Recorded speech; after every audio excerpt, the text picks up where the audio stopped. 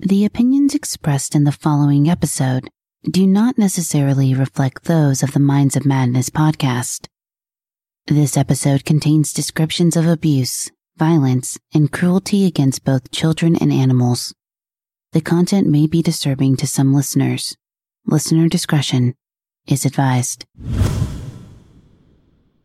Before I even realized it, I had just pointed it at him and fired. How many times did you fire? Just once. He spun and fell over. You walk by to the door and you see this woman. Why, explain to me why you shot at her. I was scared. I didn't know what was going to happen to me. I was panicking.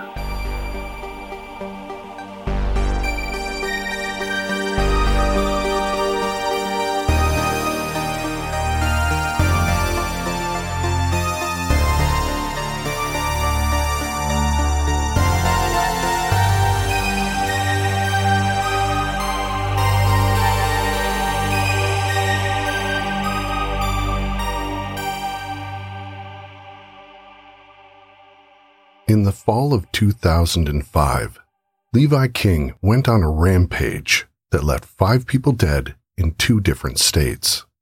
A 10-year-old girl was the sole survivor of his second attack that left her entire family dead as they slept in their beds.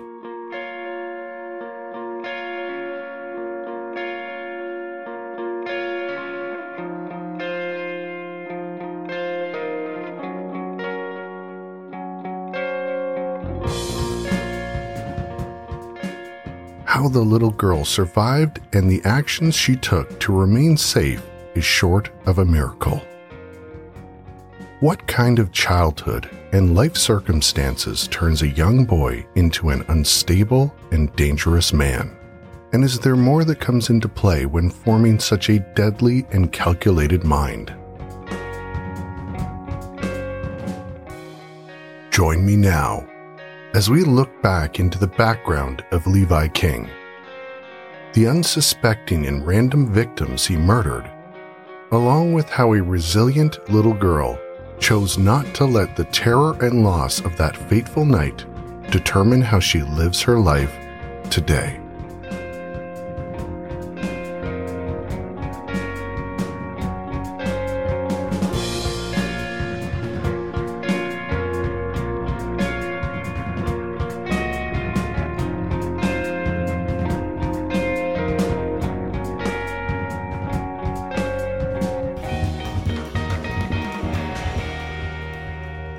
This is a case that delves deep into many horrible topics such as extreme child and animal abuse.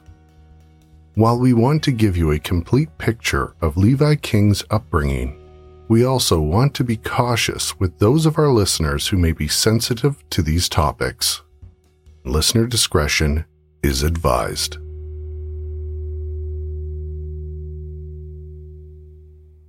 On the early morning of September 13th, 2005, at 4:16 a.m., a stranger forced his way into the home of the Conrad family.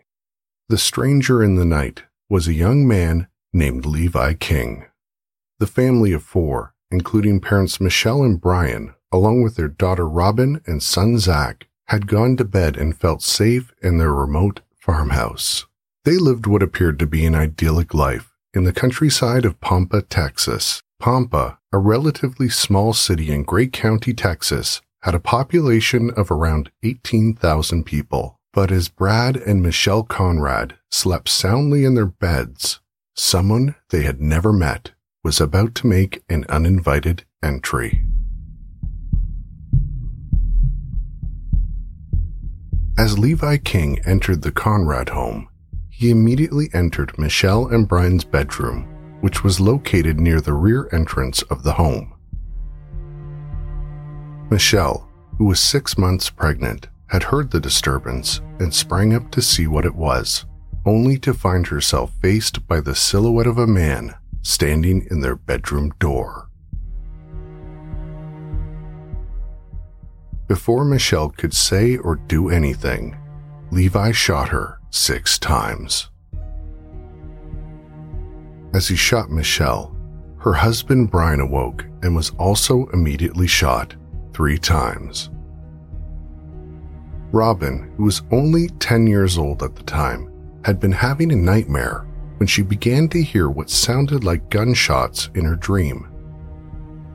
The horror of discovering it wasn't only a dream, but really happening, suddenly dawned on her as she began to hear her mother's terrifying screams among the gunshot blasts from down the hall.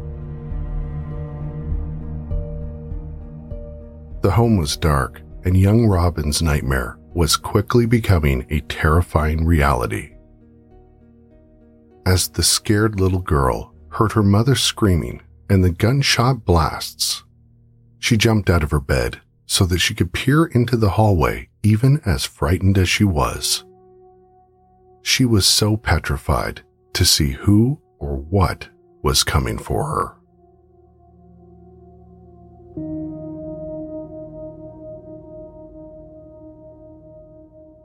As she carefully peered into the hallway, she caught a glimpse of a man in the shadows coming down the hall towards Robin.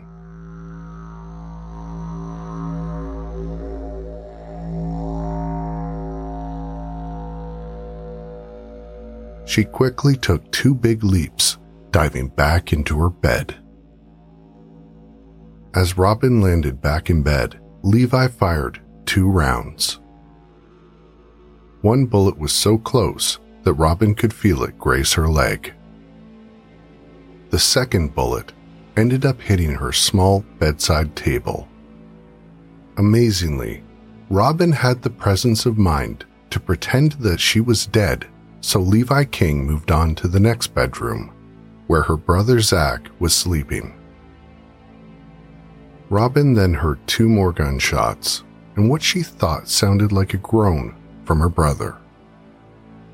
What Robin didn't realize was that all of her family were now deceased. Under the assumption that he had successfully murdered the entire Conrad family, Levi began to walk around the house searching for anything that he could find of some value. He opened cupboards and randomly looked through the family's mail. He later reported that he wanted to get a sense of who the people were that he had just murdered. He looked at himself in the mirror, hoping to find that inner peace he'd felt less than 24 hours earlier when he had killed 2 other random strangers in another state. But he felt nothing. Levi then shot the family dog twice and got back into the pickup truck he had stolen the day before and started heading for Mexico. He was aware that his reckless and violent actions would soon catch up with him. After Levi left the Conrad home, Robin laid completely still, playing dead for an excruciating 2 hours. Still terrified, Robin got out of her bed and made a desperate 911 call for help.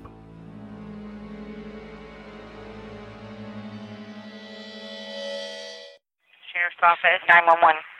Ma'am, there was a shootout in my house. I don't know who's alive in my house, and I'm scared. Where are you at? 7142 Highway 70. It's about 13.3 miles out from the bowling alley. What's your name? Robin Doe, my parents, Michelle Conrad and Brian Conrad. I'm scared after this, and I don't know what Robin to do. Jones? Yes, ma'am. Brian Conrad. My mom is alive. Okay, I'll stay on with you. I've got the ambulance and the fire department to come too, okay? Thank you so much. They're coming. Stay there. You don't see any other vehicles or strange people around your home or anything? No, ma'am. You didn't see a car drive off of any kind? No, ma'am. You just heard the shots fired? And I saw the lights on in the kitchen, so I'm assuming they stole some stuff. Okay. I can't believe it. Okay. blanket and my pillow. I'm scared. I know you are. I'm scared. I know. Cold. I know. Just stay right there. Okay, you there. I hear more sirens. Yes, they're coming. I've got the ambulance and the fire coming for you. Okay? I want my mom. I know you do. I know. You there? Yeah, I see another police car. Okay, that's Dennis. That's Deputy Elliott that's going to be there with you, okay? Okay.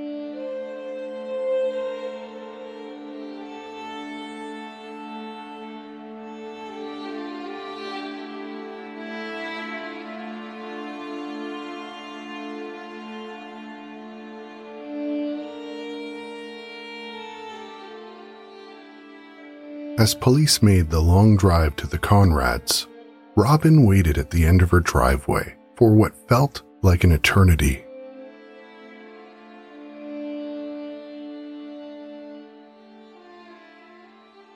When they finally arrived, Robin flew into the arms of the first officer on the scene. Fearful to ask if any of her family was still alive in the house, Robin calmly asked the officer to help her feed the animals. The officer couldn't help but note how poised she was and able to divert her attention to something else. But once the chores were complete and they returned back to the house, she had to ask, "Is anyone still alive?" No, she was told. No one was alive. Robin was then taken to the home of her great-grandmother and was eventually questioned by police.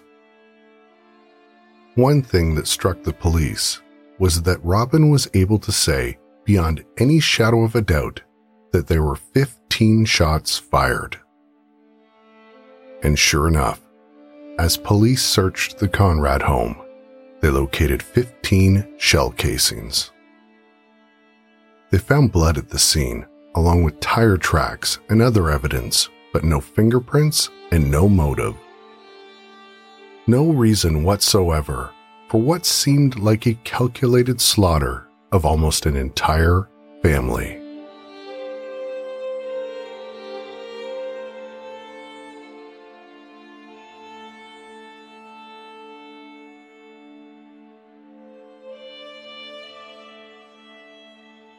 Police speculated that it was perhaps a drug deal that had gone horribly wrong and that maybe the perpetrator had gone to the wrong address. They didn't believe it was a robbery because nothing was actually taken. No one could figure out why this would happen to a family described as salt of the earth and appeared to be the all-American family.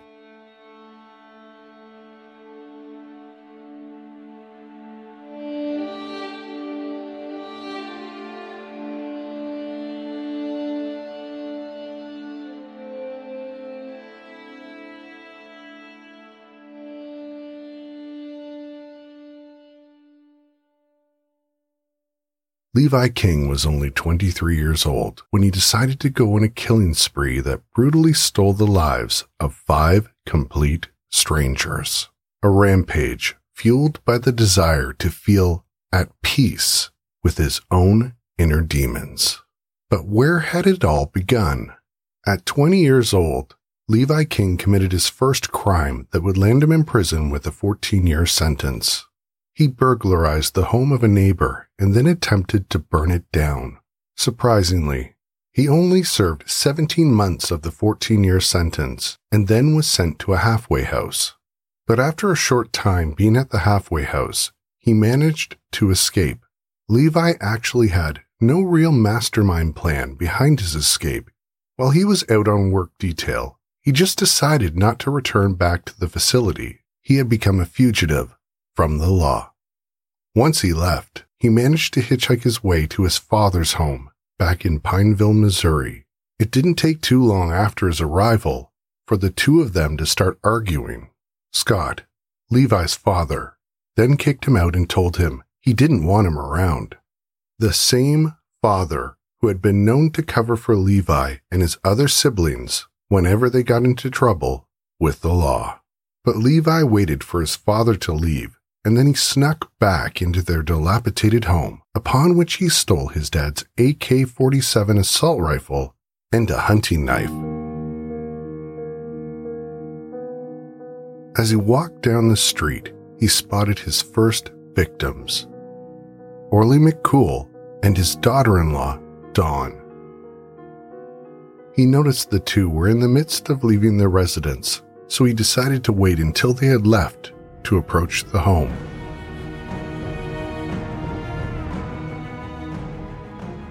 Levi forced his way into the house and began to look for keys for the pickup truck he noticed parked outside, along with anything else of value.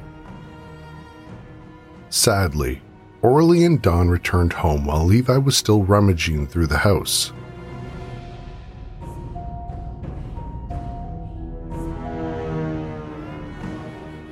As they entered, Levi hid behind a door, waiting for the two of them to come back inside.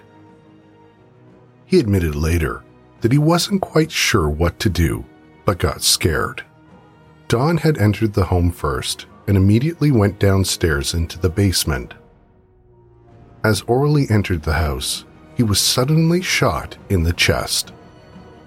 At the same time, Dawn heard the commotion and headed upstairs where she was met by Levi. Dawn made an attempt to take shelter from the gunshots, but was trapped. After shooting Dawn, Levi grabbed the keys to their pickup truck and hopped inside. Rather than tear off down the road, like you'd expect any criminal to do after committing a heinous crime, Levi took pause and just sat for a moment.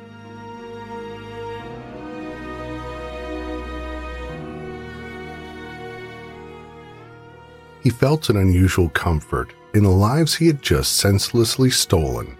He later stated he had never felt so at peace in his entire life. Levi then began to drive. He didn't really have a clear sense of where he was headed, but knew he needed to get out of Missouri. He was a fugitive on the run, and now a murderer. He drove for hours and hours, and it didn't take long for the peace he had felt earlier to disappear. He tried pulling over to the side of the road to sleep, but he was overcome by the need to feel that peace again. He needed to kill again. After driving for nearly 13 hours, Levi just couldn't settle down. He was now in Texas, and at some point, he decided he needed to find another home to terrorize. He remembered passing a farmhouse a short way back and decided that was where he needed to go next. He turned the pickup around and headed to the home located in a remote area of Pampa, Texas. As the tragedy in Pampa was about to unfold, Matthew McCool, the son of Dawn who had been killed earlier with her father-in-law, received a telephone call from another family member who'd been trying to reach his mother but was unable to. Matthew also tried contacting his mother and didn't get an answer. At first, this didn't terribly alarm Matthew, but when his lunchtime came around that day, he decided to make a drive out to the house to check on things. When he arrived at the home, he saw his family members standing outside. Next, he heard the devastating news. The kind of news you can never prepare yourself for. His mother and his grandfather had been murdered.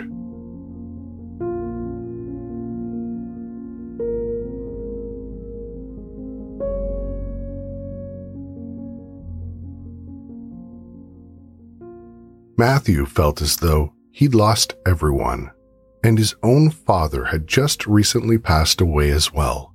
Who could do such a thing, and why? As investigators began combing the house for evidence, an officer noticed that the shell casings were of a very particular brand. As officers were looking at the casings, another officer noted they had just taken a report of a robbery by Scott King, Levi's father. He had reported earlier that his son had broken into his home and stole a gun and ammunition. After piecing the two crimes together, police had their suspect. The manhunt for Levi King was on. Police believed Levi targeted the McCools due to their close proximity to his father's house and also because of the Dodge pickup in their driveway. Levi needed transportation. He made it all the way to the Mexican border and attempted to cross, but was stopped by Border Patrol, who asked if there was anything in the truck. Levi admitted to having a gun, which drew their attention. After running the license plate number, they discovered that the truck had been reported stolen with a possible suspect inside. Levi was detained on the spot and questioned by El Paso police. Just 15 minutes into the interview, Levi calmly admitted to murdering both Orly and Don McCool. When questioned why, he really didn't have an answer. He just stated that before he even realized it, he had pointed the gun and fired.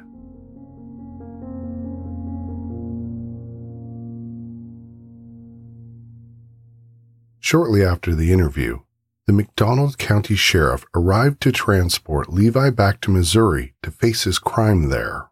When Sheriff Don Ruby arrived and saw Levi, he knew right away who he was. Levi also knew and acknowledged him too. During the car ride back to Missouri, Levi told the sheriff he could still smell the gunpowder, sweat, and blood. He said it was a feeling unlike any other drug he'd ever experienced. About 2 weeks later, Sheriff Ruby was told by detention officers that Levi had requested to speak with him again. The sheriff went and got Levi out of his cell and took him to the outdoor exercise yard. Within several minutes of the conversation, Levi looked at the sheriff and confessed, "You know there's 4 more in Texas." Sheriff Ruby didn't know whether to believe him or not. After all, he had been in their jail for nearly 2 weeks and no one was looking for him. Why would he make such a claim? Levi continued talking and began to describe the location and mentioned a big white cross. The sheriff knew right away the location he was describing. Sheriff Ruby then reached out to investigators near where the cross was located in the Texas Panhandle to see if there were any other homicides reported. And there was. There was the murder of nearly an entire family, with no clues as to who could have done it. The Gray County District Attorney couldn't believe it when they got the call from the sheriff's office in Pineville, Missouri. It blew the case wide open for the Pompa murders. They finally found out that after murdering the McCools in Missouri, Levi then had driven through Oklahoma on Interstate 40, deciding at some point to exit the interstate. It was at that point he had spotted the Conrad farmhouse. Former Gray County DA Lynn Schweitzer decided she wanted to push for the death penalty. If there was ever a case where a man deserved to die, it was Levi King, she said. But before he could face his charges in Texas, he would have to face the justice system in Missouri. Levi King decided to take a plea bargain for the McCool murders. In order to avoid execution, he agreed to 2 consecutive life sentences without the possibility of parole. In the Conrad family murders, he also took a guilty plea bargain. However, the district attorney there refused to take the death penalty off the table, which meant that young Robin would have to come face to face with the man who brutally took her entire family from her. But Robin knew it was something she needed to do for her family, so she agreed. 4 long years after the murder of Robin's family, Levi was extradited to Texas to face his sentencing. During the trial, Robin remembers trying her best to avoid eye contact with Levi.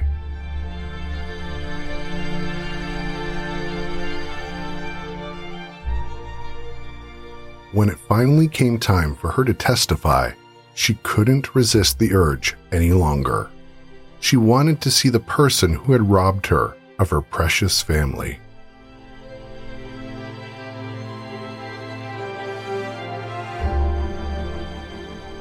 She recalls him looking back at her with a stare that gave her the worst feeling in her life.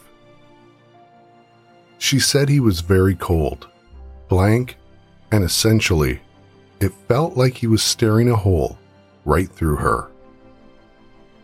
Jurors came back with a deliberation to sentence Levi to life in prison without the possibility of parole.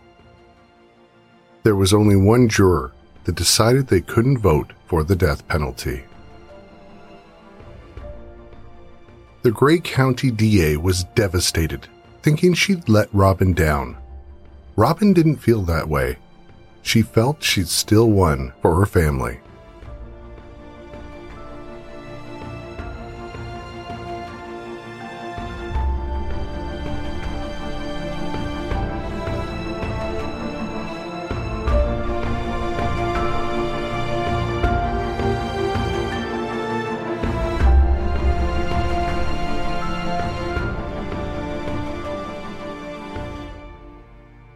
Levi's defense attorney, Joe Mar Wilson, stated that with death penalty cases, the last thing you want is for a jury to be stuck with a picture of the perpetrator as a killing entity or an evil entity. They had to find a way to turn Levi from being a monster into a human being. But Levi King had heartlessly taken 5 people from countless people who would be impacted for a lifetime.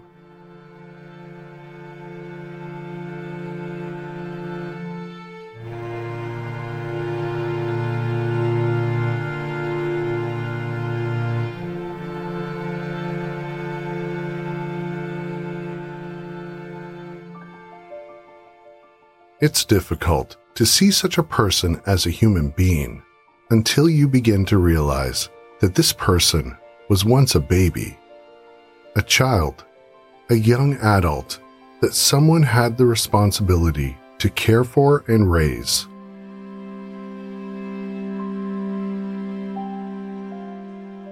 We wanted to go back into Levi's childhood and life experiences to see if there could have possibly been anything that happened to him growing up that could have created the young man he had turned into, and how much of his genetics came into play.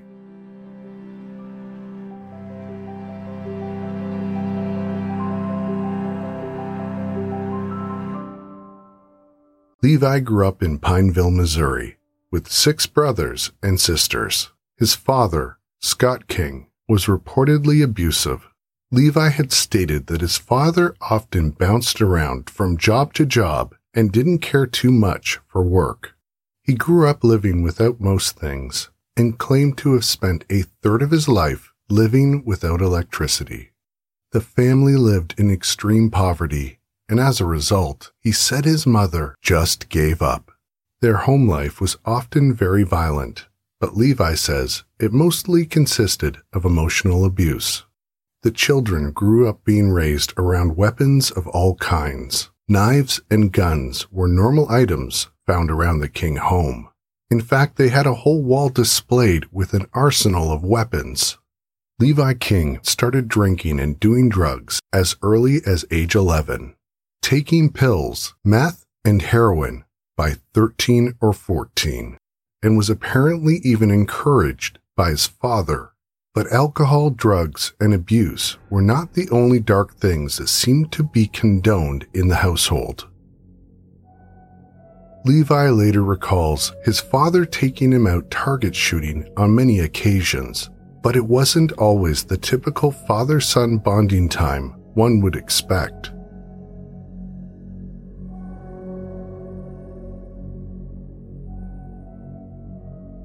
Instead of cans or bottles being used for shooting practice, they used their family pets. One incident in particular that really seemed to have impacted him includes a time involving his father and a dog Levi had brought home one day. Levi's dad reportedly tied the dog up to a tree and he shot it in front of Levi. He then rubbed his hand in the dog's blood and approached Levi, rubbing the dog's blood on his face, as if to say, "This animal's blood is on your head." He recalls being upset at the time, but somehow went from being a witness to these horrible acts of cruelty towards animals to freely participating in them.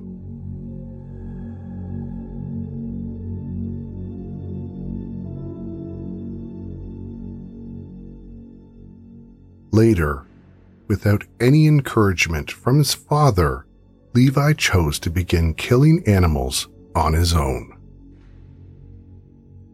He remembers once taking his father's gun from his closet and repeatedly shooting his brother's cat. When he was later asked how that made him feel, Levi stated that he didn't know. In another interview, he said he found it a bit funny to see what was left of the cat. Early on, he showed signs of serious antisocial behavior. He was setting fires and continued killing animals. Levi's defense attorney described the environment Levi grew up in and said it's hard to imagine what it's really like until you actually walk around and get a feel for it. You'd have to see it to believe it.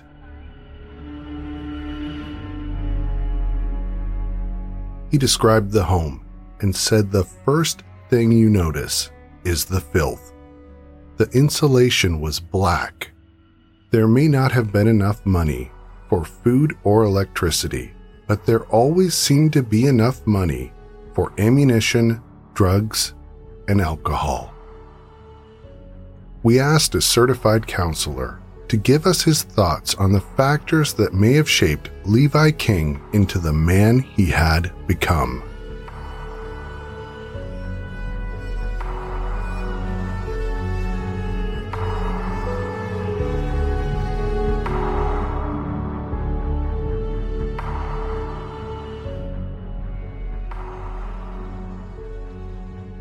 My name is David Pruka. I'm a licensed professional counselor. And my background is I was the violent offender department chair for a maximum security facility. And I'm a professor of undergraduate and graduate psychology. And I also have a private practice in Lone Tree and Castle Pines, Colorado. So a lot of people are curious about nature versus nurture when it comes to the development of the criminal personality and the personality in general. Freudian psychology thought that the majority of the person came about due to their childhood experiences. And a lot of those experiences they thought were between the child and the parent. So in Freudian psychology, one would look back into someone's childhood and say, this conflict with the parent manifested this problem. More recently, someone named Judith Harris, she wrote a book called The Nurture Assumption. And this was really a final hammer blow to Freudian psychology. What she basically discovered in looking at the research of twin studies was that 50% of somebody's personality was attributable to genes. 40% of somebody's personality was attributable to what she called the unshared environment. So that's any environment outside of the home that's not shared by siblings, that's not shared by the parents. And then she said somewhere between 0 and 10% was due to parenting. So the idea is that Freudian psychoanalysis had it completely backwards. The parental relationship was much less significant than the child's experiences out in the world and much less significant than their genetic inheritance. It's also very difficult to identify what in the environment shapes somebody's personality. There's something called the Matthew effect, and it's named after a passage in the book of Matthew, actually, which says something to the effect, "To he who has much, more will be given, and to he who has little, everything will be taken."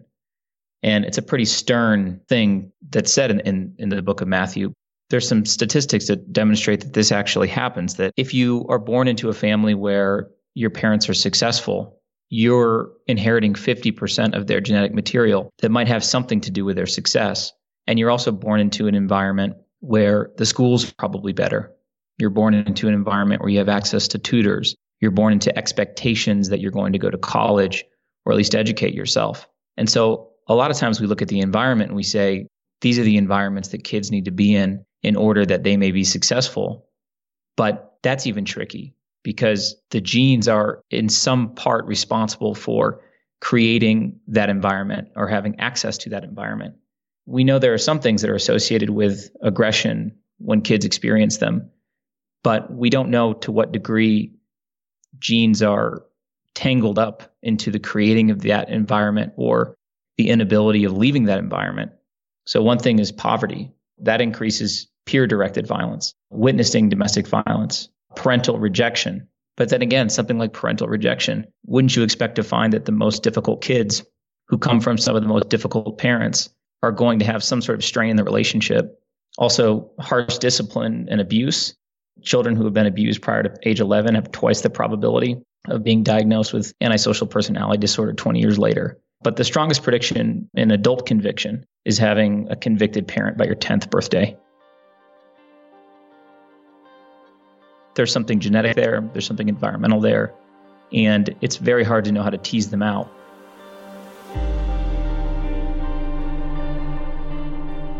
So the research on psychopathy or antisocial personality disorder is that the motivational incentives are, again, backwards compared to your everyday person. If your everyday person is exposed to a video or an image of something violent or something grotesque, oftentimes the heart rate increases and what's called skin conductance, so the amount of sweat that is generated on your skin. And that's an indication of how active your sympathetic nervous system is. And a normal person, you'll sweat, you'll feel your heartbeat rising. In somebody who's diagnosable, you'll oftentimes find the opposite reaction. So they'll be exposed to a violent image, a violent video, and their heart will still, and they don't have the same sweat response. So their sympathetic nervous system is responding differently. I can't say that that's exactly what was happening in this case, but I can say that that's the research of those who have that diagnosis. And oftentimes people who take the lives of others report feeling some sense of calm and some sense of stability when they do so. Personality disorders in general are really hard to treat.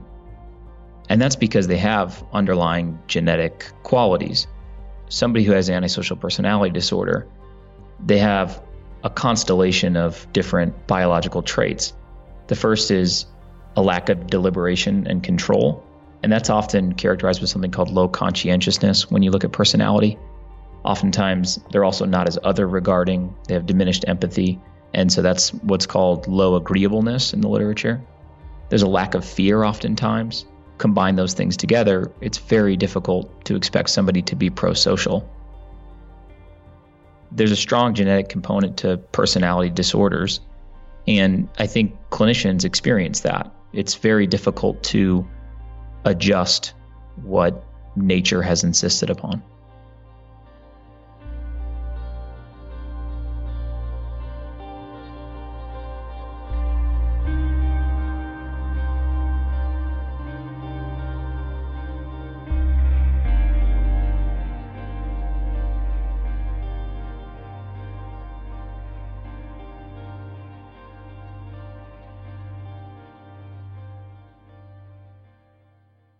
According to former Gray County DA Lynn Schweitzer, the defense did a good job of painting Levi as a poor, pathetic, mistreated, sad little person.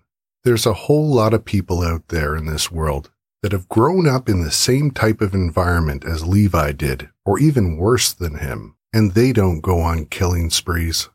Levi King kills people because he likes the smell of blood. He kills people because he likes the smell of gun smoke, and he doesn't care. During Levi's time in prison, he was asked if he was okay with it. He responded by saying that he was. Levi stated he liked the structure of prison and that the outside world was filled with too much chaos. He also said that he only felt some remorse for Robin because they seemed like a nice family. which was something he himself never had. More chillingly, he admitted he couldn't say he wouldn't kill again. Levi's father, Scott, overdosed on drugs in 2010. His mother remarried at some point, and she and Levi have not communicated or corresponded while he's been in prison. Levi King will serve the remainder of his life in prison. You might be wondering, what happened to Robin?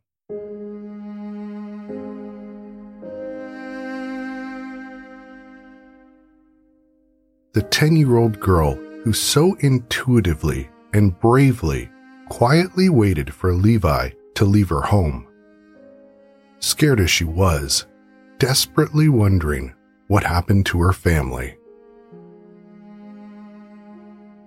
She made the most difficult but probably smartest decision of her life and remained silent. Robin is now in her early 20s. She lived on and off with her biological father, an aunt, and other friends. She reports that she's still scared of the dark and has become very superstitious, sleeping with her bedroom door open because she always feels like someone could be standing in her doorway looking in. She has said that no place feels like home since that terrible day so many years ago.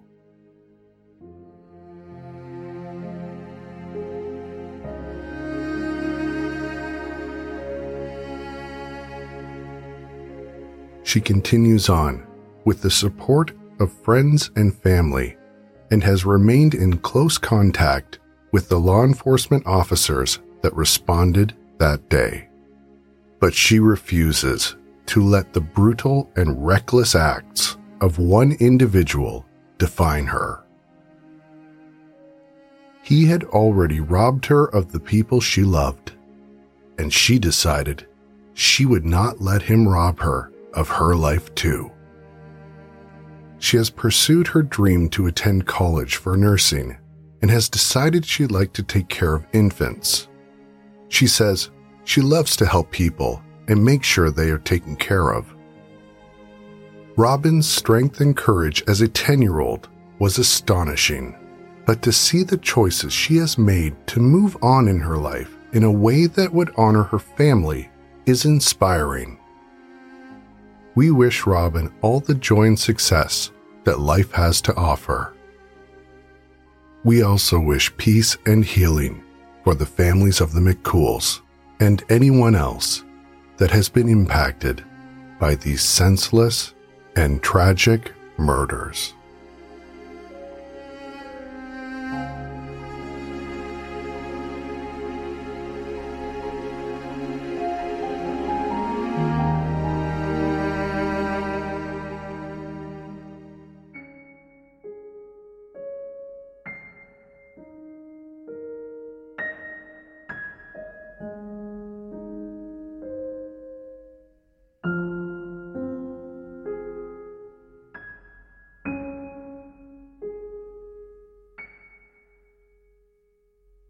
I would like to thank the following new Patreons for their support: Nico W., Jen C., Wendy W., Jackie, Andrea G., Jen P., Danielle G., Shags, Solly S., and if she doesn't do enough for us already, Jordan Lemons.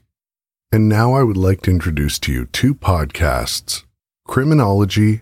This is Mike Ferguson. And this is Mike Morford. And we just want to let everybody know that our podcast, Criminology, is back for season 2. We'll be covering the case of the East Area rapist Golden State Killer, responsible for over 50 rapes and a dozen murders throughout California. And we're going to get into every detail of this predator that terrorized California from 1976 to 1986. This predator needs to be identified. So check out Criminology. The first episode of season 2 comes out on February 24th. You can find Criminology on iTunes, Stitcher, Google Play, or your favorite podcast app.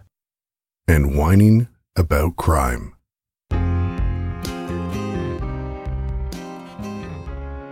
Hi, I'm the crime whiner from Whining About Crime, a podcast that searches for the disconnect in true crime cases, the things that make a case more complicated than it seems on the surface. So please come join me at Whining About Crime. You'll know you found me when you hear me say, please, don't leave me. The Minds of Madness can be found on Apple Podcasts, Spotify, Google Play, Stitcher, and all other major podcast apps. You can find us on Facebook by searching The Minds of Madness, and on Twitter using the handle @MadnessPod. And finally, the closing track, Feel the Madness, is provided by The Funkors. You can find them at the record label's website by going to goldenerarecords.com.au/GE. I can feel the madness. Someone standing at my door. I hope they can't get in, cause I'm not prepared to run. I can feel the madness. Someone standing at my door. I hope they can't get in, cause